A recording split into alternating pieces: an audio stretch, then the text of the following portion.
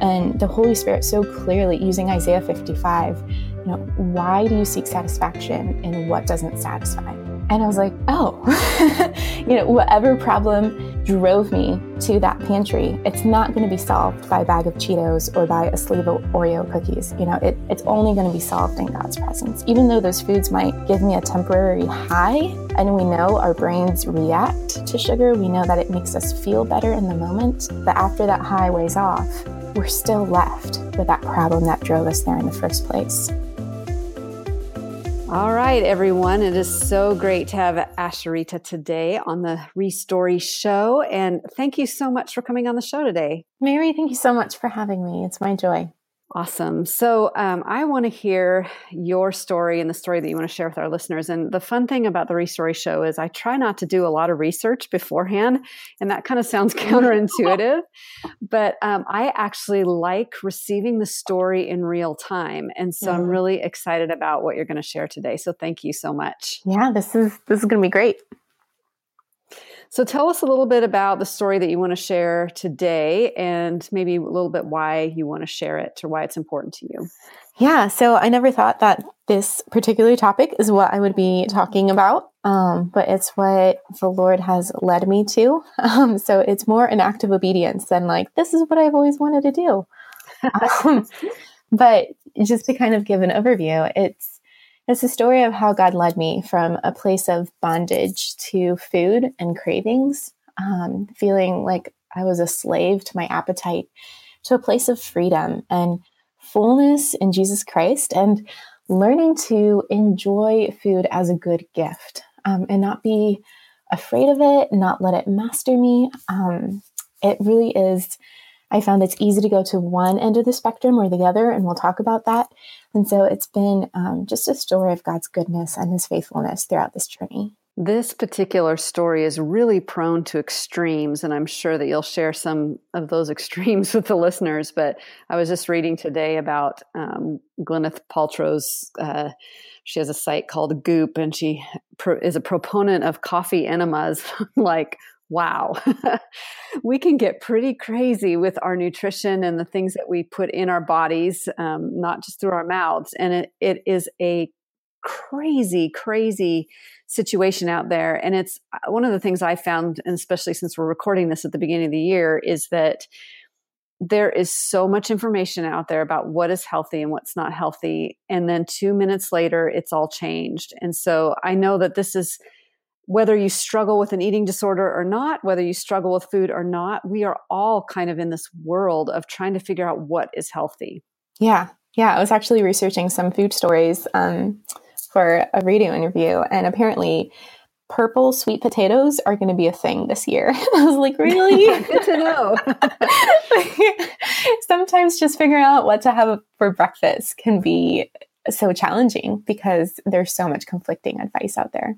It is. So tell us a little bit about your journey and how you first began to see food and how that changed, and just give the listeners a little more of a snapshot of what you've struggled with. Yeah. So I'm actually going to pick up the story about 3.5 years ago. At my first daughter's first birthday, we had a very hungry caterpillar themed party, ironically enough. And it was a blast. Like, it was so much fun to see my daughter smash her cake, and we had friends and family there, and it was really such a blessing. And we were tearing down decorations from the garage and bringing them inside. And I was carrying in the cake. I put it at the sink, and I grabbed like an extra, just a forkful of cake. It was in this adorable caterpillar shape. And it was so good. I had another bite and another bite. And before I knew it, I had polished off the row.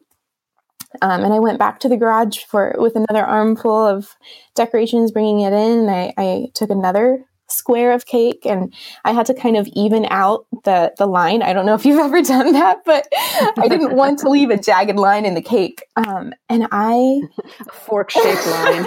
Yeah. And Mary, before I knew it, I had demolished half of the cake that was left. And I remember standing at my kitchen sink and thinking, what is happening? Because I'm not hungry. I don't even want more cake. And yet it was this fork to mouth action that I felt like I couldn't even control anymore. It was like an out of body experience watching someone else gorge on this cake, to the point of I was literally making myself sick with all the icing and sugar, but I felt like I just couldn't stop. And that was a marker moment for me, in this journey, kind of like a moment of coming to my senses, of saying, I don't know what's happening, but something has to change, because if this type of behavior continues in my life, I am on a destructive path. Wow. And then after that moment, did you just kind of keep it to yourself? Did you journal it? Did you share it with someone? What was the next step for you? Yeah, so I'm an action taker and a researcher. So I dove into the world of, okay, what should I do next? And diets were not new to me, but I wanted something drastic, and something that would set me on the right path. And I won't name it, but it was a very restrictive diet that had these wonderful promises of how great you'll feel. And honestly, about 4 days in, I felt like I wanted to punch someone. Like, just the withdrawal from all the sugar, all the grains, like everything that I was used to eating. I really felt like an addict. I had headaches. I was shaking. I couldn't concentrate. Someone brought in cookies to work, and I just looked at them like I seriously wanted to hurt someone. And I'm like, this is not me. I can't believe this is happening to me. And that was really, I would say, the second major awakening point, to say, who is this person that is responding this way just because I don't have the comfort food that I'm used to having? And to back up a little bit, like, I grew up in the church. I know Jesus. I've loved Jesus. I've dedicated my life to him when I was 5 years old in the back of my parents' Subaru one night. And it was very sobering for me to realize just how much I had been controlled by sugar without even realizing it. Yeah, I know you're not naming what you did, and I don't know what you did, but I definitely felt some of those same things in the same amount of time when I did Whole30 last summer. And so, yeah, I definitely learned a little bit about myself. And I think that's one of the things that it's important to realize, and something God's been teaching me this year, is that there's something to be said about not giving in to every whim of your life. And that doesn't just involve food. That means an Amazon fix, which I struggle with. Oh, I need that. I'll just get it on Amazon. Or, oh, yeah, I want this. If I want it, I should have it right now. And so this whole idea of, if I want it, I should receive it, instead of learning the power of self-discipline and how to delay gratification, because that is not a very popular message in today's world, is it? Yeah. So to kind of like pick up there, the detox portion of that diet was really rough. But once I got through that, I started feeling like I was superhuman. Like, my thinking was clear, and I felt energized, and I wasn't controlled by my food cravings anymore. And honestly, Mary, it was the first time in my life that I had experienced that freedom from desire for food. And it felt very empowering about 2.5 weeks into it. But toward the end of that first month, my husband and my mom started kind of sounding the alarm a little bit, because I'd gotten to the point where I wasn't hungry, so I wouldn't eat. And I felt empowered by being able to control my food choices. But at the same time, I was obsessed with thinking about healthy food and how I can fit more of this nutrient in, or how I can eat more of that. And it's like the pendulum had swung from one end to a completely different fixation on healthy eating and being in control of every single bite. And food was no longer a gift. Food was something that I had to manipulate in the way that I wanted it to feel my body. And that was something that both my mom and my husband said, this isn't healthy. That this other trajectory that you're on is going to take you to the wrong destination. So at the end of that challenge that I had gone through, I should have done this right at that caterpillar cake episode, but it took me a whole month. And I finally hit my knees and I said, okay, Lord, I don't know what to do. If a conventional diet isn't the answer, and obviously it's not, because we have so many diets out there and we're still dealing with an obesity epidemic. We're still dealing with heart disease and so many other health problems that would be avoidable if we had a healthy relationship with food. And so I finally reached out to him and said, I need your wisdom in this. I need you to show me, where do I go from here? That's so important. And, when we talk about fruits of the Spirit, like self-control, we forget it is a fruit of the Spirit. It is a gift to us, and we have to ask for it. And I'm curious, since you're a researcher, once your husband and your mom said you have an issue, did they bring up the word orthorexia, or did you find that as you did some searching? They didn't, but I found it. Yeah. And orthorexia is it's a real thing. And I think it's something that's growing in its occurrences. So for those listeners who aren't familiar with the term, ortho is the Greek word for correct or straight. And so orthorexia is an unhealthy obsession with healthy eating. And that was pretty much the road that I was headed on. And so when you hit your knees and you did all of your online research and there were purple sweet potatoes to be had and all of that, what happened? What did the Lord do in the midst of that? And what have you been learning on this journey since that point? Yeah, it's definitely been a journey, and it's part of what, now on this side of it, I was able to write that journey and that story in a book. But just God's graciousness and his goodness throughout it, a few major milestones. And I'll run through these quick and then we can come back and revisit. But one of them was a 40-day sugar fast that I felt the Lord calling me to. I was reading A Hunger for God by John Piper. And there's this quote, I won't get it exactly right, but he's saying, if you don't feel strong manifestations for the glory of God, it's not because you've drunk deeply and are satisfied. It's because you've stuffed your soul with small things. Oh, wow. There is a hunger for God, and it can be awakened with a simple fast that says, this much, oh Lord, I want you. And I read that in my sunroom, and I remember thinking, I don't hunger for God that way. Like, even though I've grown up in the church, I can't say that I crave God like I crave chocolate cake. And the Holy Spirit just impressed this on me to go on a 40-day sugar fast. And that was instrumental in my spiritual journey of breaking the bonds of sugar addiction. And instead of just saying no to sugar, turning my attention to say, I want to feast on God's word. I want more of you. And that was huge. Another milestone was recognizing the lies that I was believing about food. There's this internal chatter that happens all day, every day in our minds. And most of the time, we're not even conscious of the thoughts. But I remember at one point going to the pantry door and opening it just kind of out of habit in the middle of this fast. And the Holy Spirit so clearly using Isaiah 55, why do you seek satisfaction in what doesn't satisfy?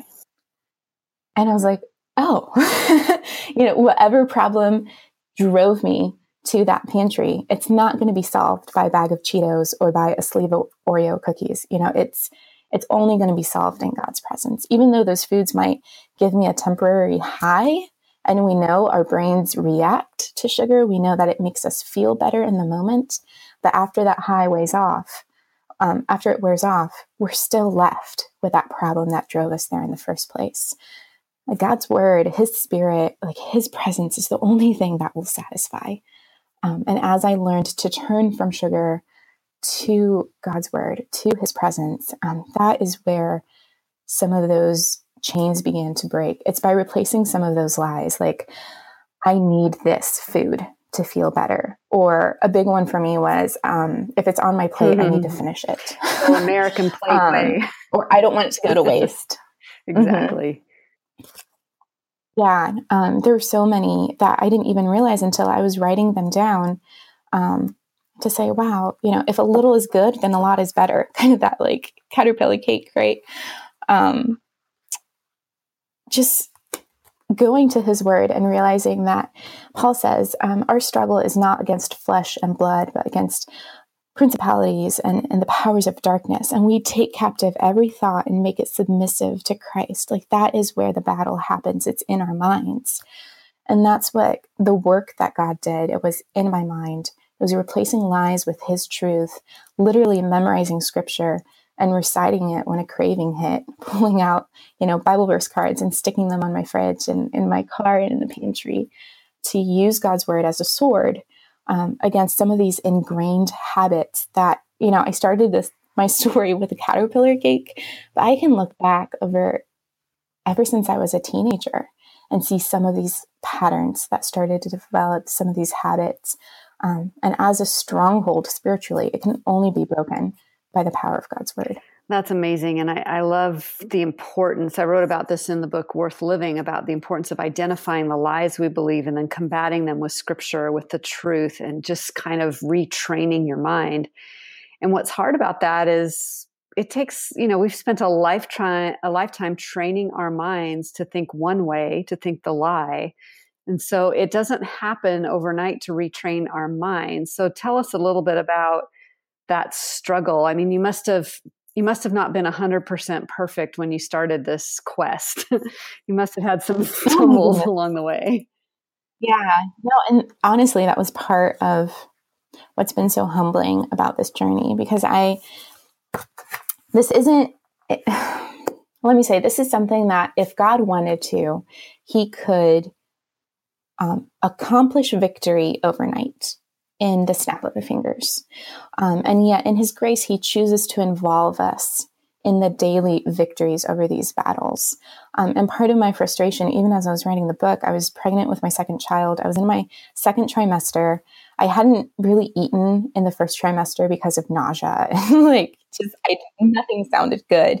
And then it was like, from one moment to the next, all of a sudden my appetite was back. And I was like, food! Great.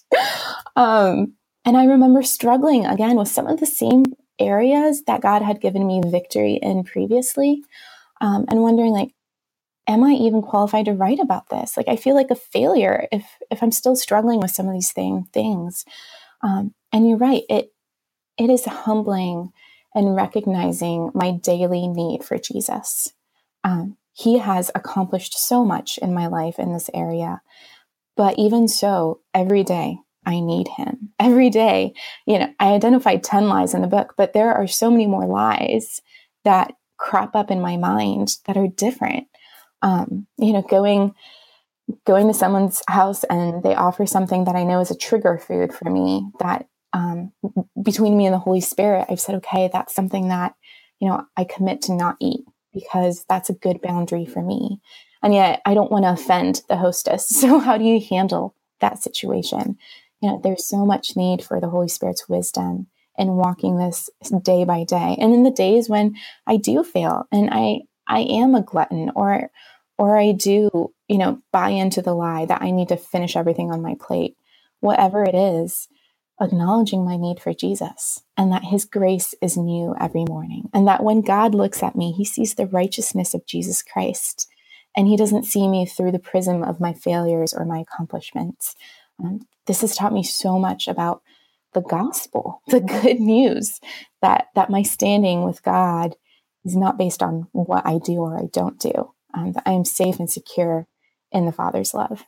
I think that's a great place to go when you're struggling with something, and whether it be a food addiction or another kind of an addiction or an approval addiction. We don't have to have it just be substances. It can be our reputation. We're addicted to how we appear to others. And so when we settle that, and the atonement, and knowing that we are forgiven and declared right before God because of what Jesus done, it's just so amazing that you can go from that place of health instead of this trying to fill your sufficiency or create your own worth. And we all know it doesn't really work very well. One of the things I wanted to ask was, what's the journey that you took what made you decide to write a book? And then how did you go about that? And how did you get it published? and what kind of insecurities did you face while you were going through that whole process? Oh, I feel like that's a whole nother story. I told you, this isn't the book I wanted to write. It's not the message I wanted to start out with. And yet it time after time, every door I knocked on, the Lord opened that door. So I started blogging actually the month after my daughter was born. I was on my maternity leave and I felt like, oh, this is a great idea. I have plenty of time. I'll just start a blog, which is laughable in retrospect. But God used that naivete. And then as I was journeying through this, about a year after I started the blog, I was blogging a little bit about my journey and what I was learning. And I was shocked by how this was resonating with women, and readers just saying, tell me how do you find freedom from this? Because it's such a struggle. It's been my whole life.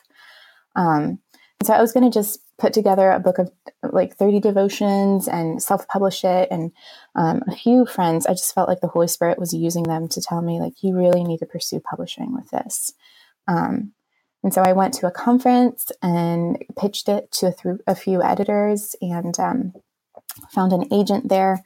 And yeah, God graciously led me to Moody Publishers, and it's been an incredible journey. The book came out a year ago, and it's blown me away, Mary, to get emails and almost daily emails, Facebook messages from women saying, I feel like I finally understand what the issue is. I've been coming to this with a physical solution, but it's a spiritual problem.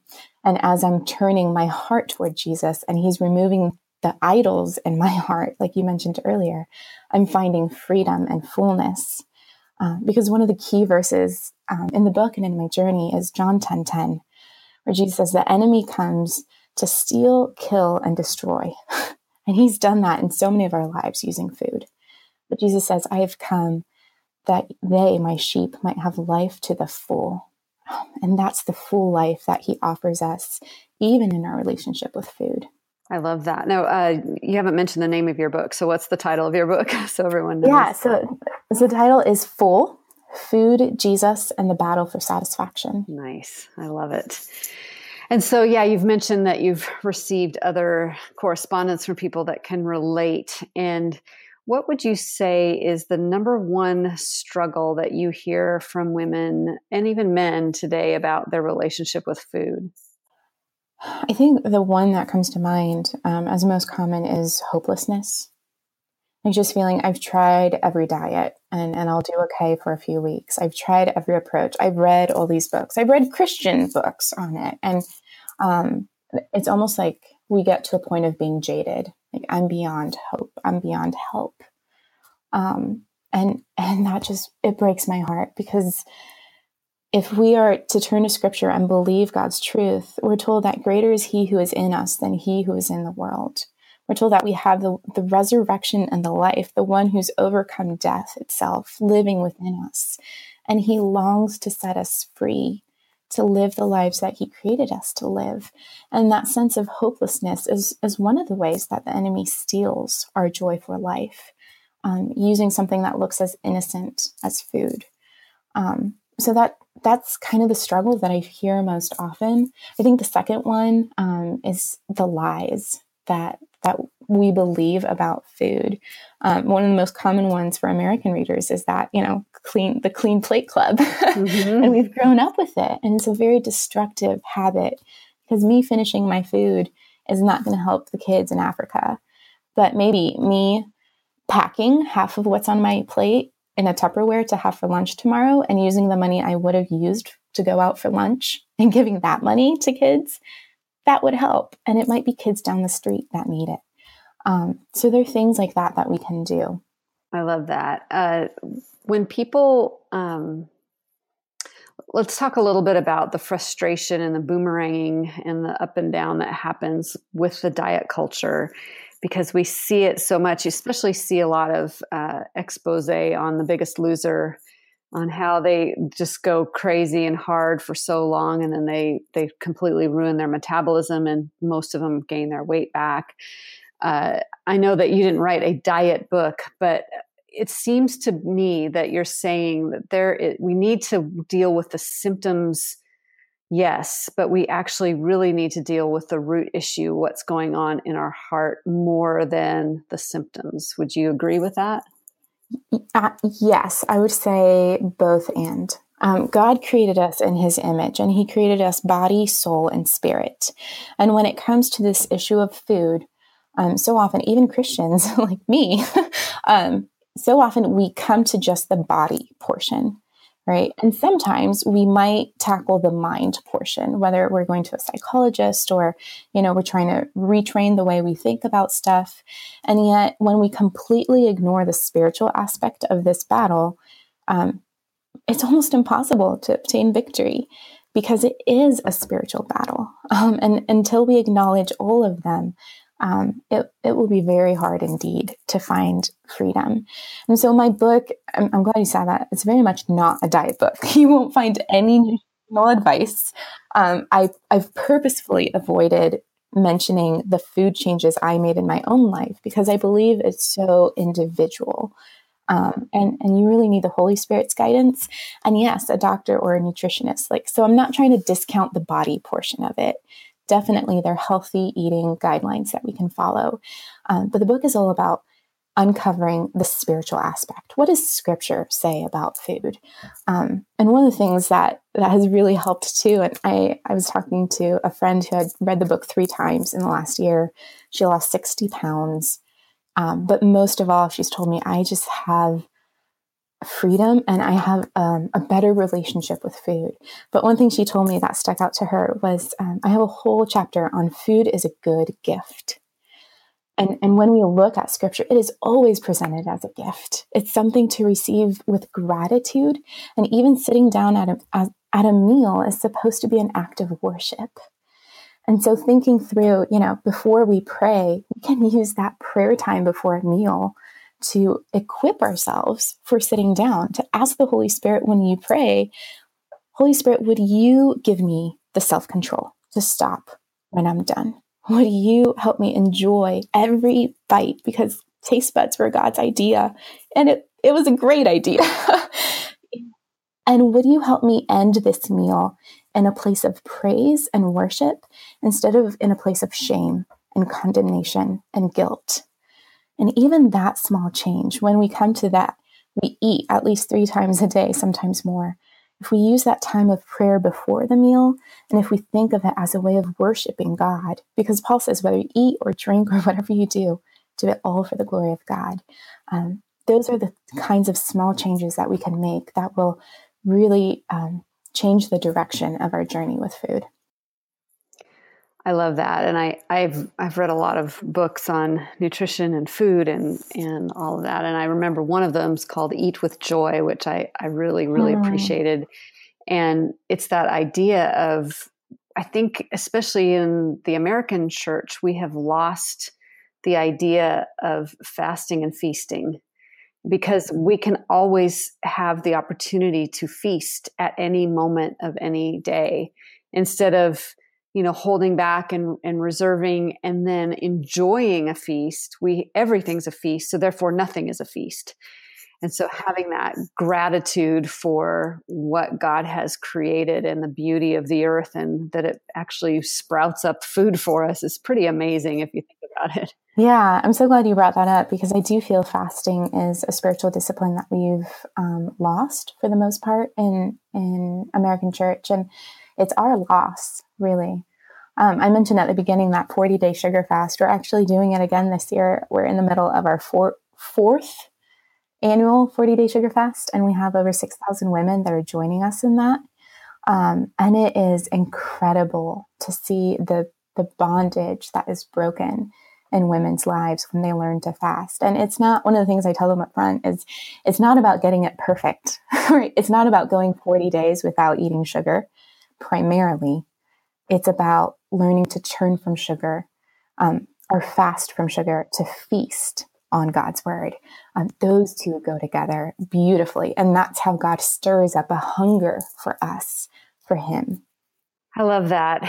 And as we're winding down here, I want to hear, you've given some good advice already, but do you have another piece of advice that you would give to someone who has eaten half a caterpillar cake or has struggled in that area? Yeah, I would start with a simple prayer and saying, God, I need you here. and just being honest. And even if you find your desire for God is not as strong as your desire for food, I'm asking him for that desire. God, I want to want you. Would you stir up in me a hunger for you? And the second piece of advice would be to really identify those lies that we believe about food that drive our food habits. And to help listeners with that, I've put together a 7-day truth and dare challenge. They can find that at thefull.life/challenge.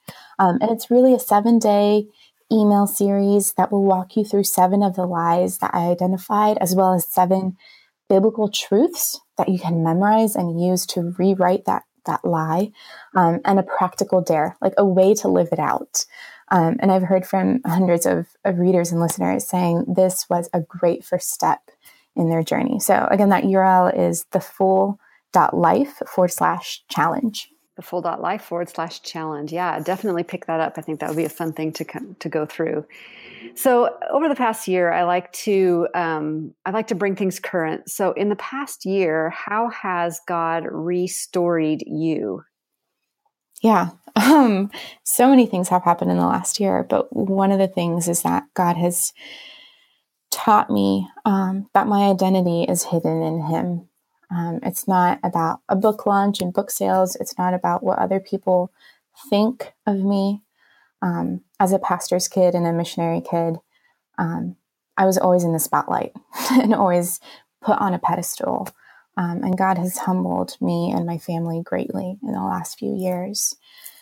And in this past year, as he's shown favor with this book, and it's been humbling to say, okay, Lord, it doesn't matter if people like me or they don't like me. It doesn't matter how book sales go. What matters is that I'm hidden with Christ. And that is the safest place to be. That is, and I love that we're ending on identity, because I think a lot of us, we struggle with that, and we need to remember that it is a secure thing that does not change. So thank you so much, Asheritah, for sharing your very vulnerable and actually very inspiring story. And I'm just so grateful that you were able to come on the Restory Show today. Oh, Mary, thank you so much for having me. It's been such a pleasure, so much fun. Thanks for listening to the Restory Show. Do you mind if I pray for you? Lord, thank you for Asheritah's beautiful story, and a story that hits all of us, because we all have to eat food. It's not something we can avoid. So thank you for her honesty. Thank you for all the things, the twists and turns of her story. And I pray for those listening today who also struggle with food and with freedom in this area. Lord, I pray for freedom. I pray for people being set free from the scale, being set free from addictions, whether it be food or other things. And I pray, Father, that we would choose that greater part, that we would choose you, that we would not make an idol of anything else, but that we would wholeheartedly follow you today. Thank you that you are good, you are strong, you are capable, you are available to us when we're struggling, and that your Spirit lives within us to give us the power we need to make the kind of choices that make for a healthy life. So Lord, help us not to become obsessive, but simply to become obedient to you and your voice for us. I pray all this in Jesus' name. Amen. So for you listeners of the Restory Show, Audible's offering a free audiobook download with a free 30-day trial to give you the opportunity to check out their service.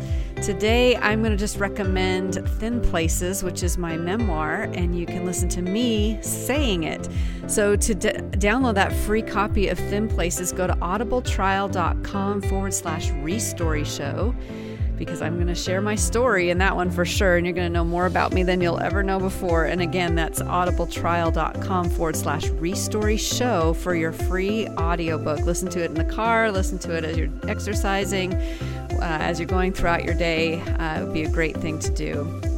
Also, if you could leave a review, that would be awesome in iTunes. So just click on the Restory Show podcast and you can give it either a rating of stars or a rating plus a few sentences, and that's even better. So that helps get the Restory Show into the hands of more listeners. And if you would like to have your own story featured on the Restory Show, absolutely go to marriedmuth.com.